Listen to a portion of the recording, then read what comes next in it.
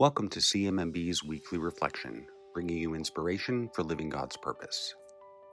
Health system strengthening is not an event, it is a journey, said Jessie, coordinator for CMMB Kenya's Children and Mothers Partnerships Program.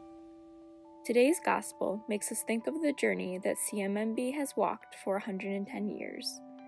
With each step, we are witness to severe barriers to health. With each step, we are motivated to deliver new, more efficient solutions and grow our impact. With growth comes change, but when it comes to our approach to healthier lives worldwide, we have never wavered in our commitment to serve, collaborate, and share.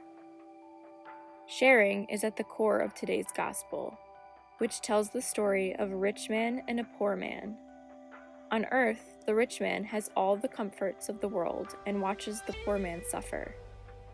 The rich man has the ability to share his wealth and support, but chooses not to. When each man passes on, only the poor man is welcomed into the kingdom of heaven. In death, the poor man watches from God's kingdom while the rich man suffers. You might find yourself wondering if the poor man can seize the opportunity that the rich man denied and share the comfort. But the answer is no. That choice can only be made on earth. In a reality that leaves some with more and others with far less, we have the choice. Let us choose to share our wealth, knowledge, and commitment. Let us choose to take one journey that ends with equity, health, and comforts in the kingdom of heaven. If you're interested in learning more about our journey at CMMB, we invite you to visit our website at cmmb.org to learn where our mission began and where it is going. Thank you for joining us this week. This podcast is produced by Elena Solana, and your hosts are Emma Pontillo and Walter Illy.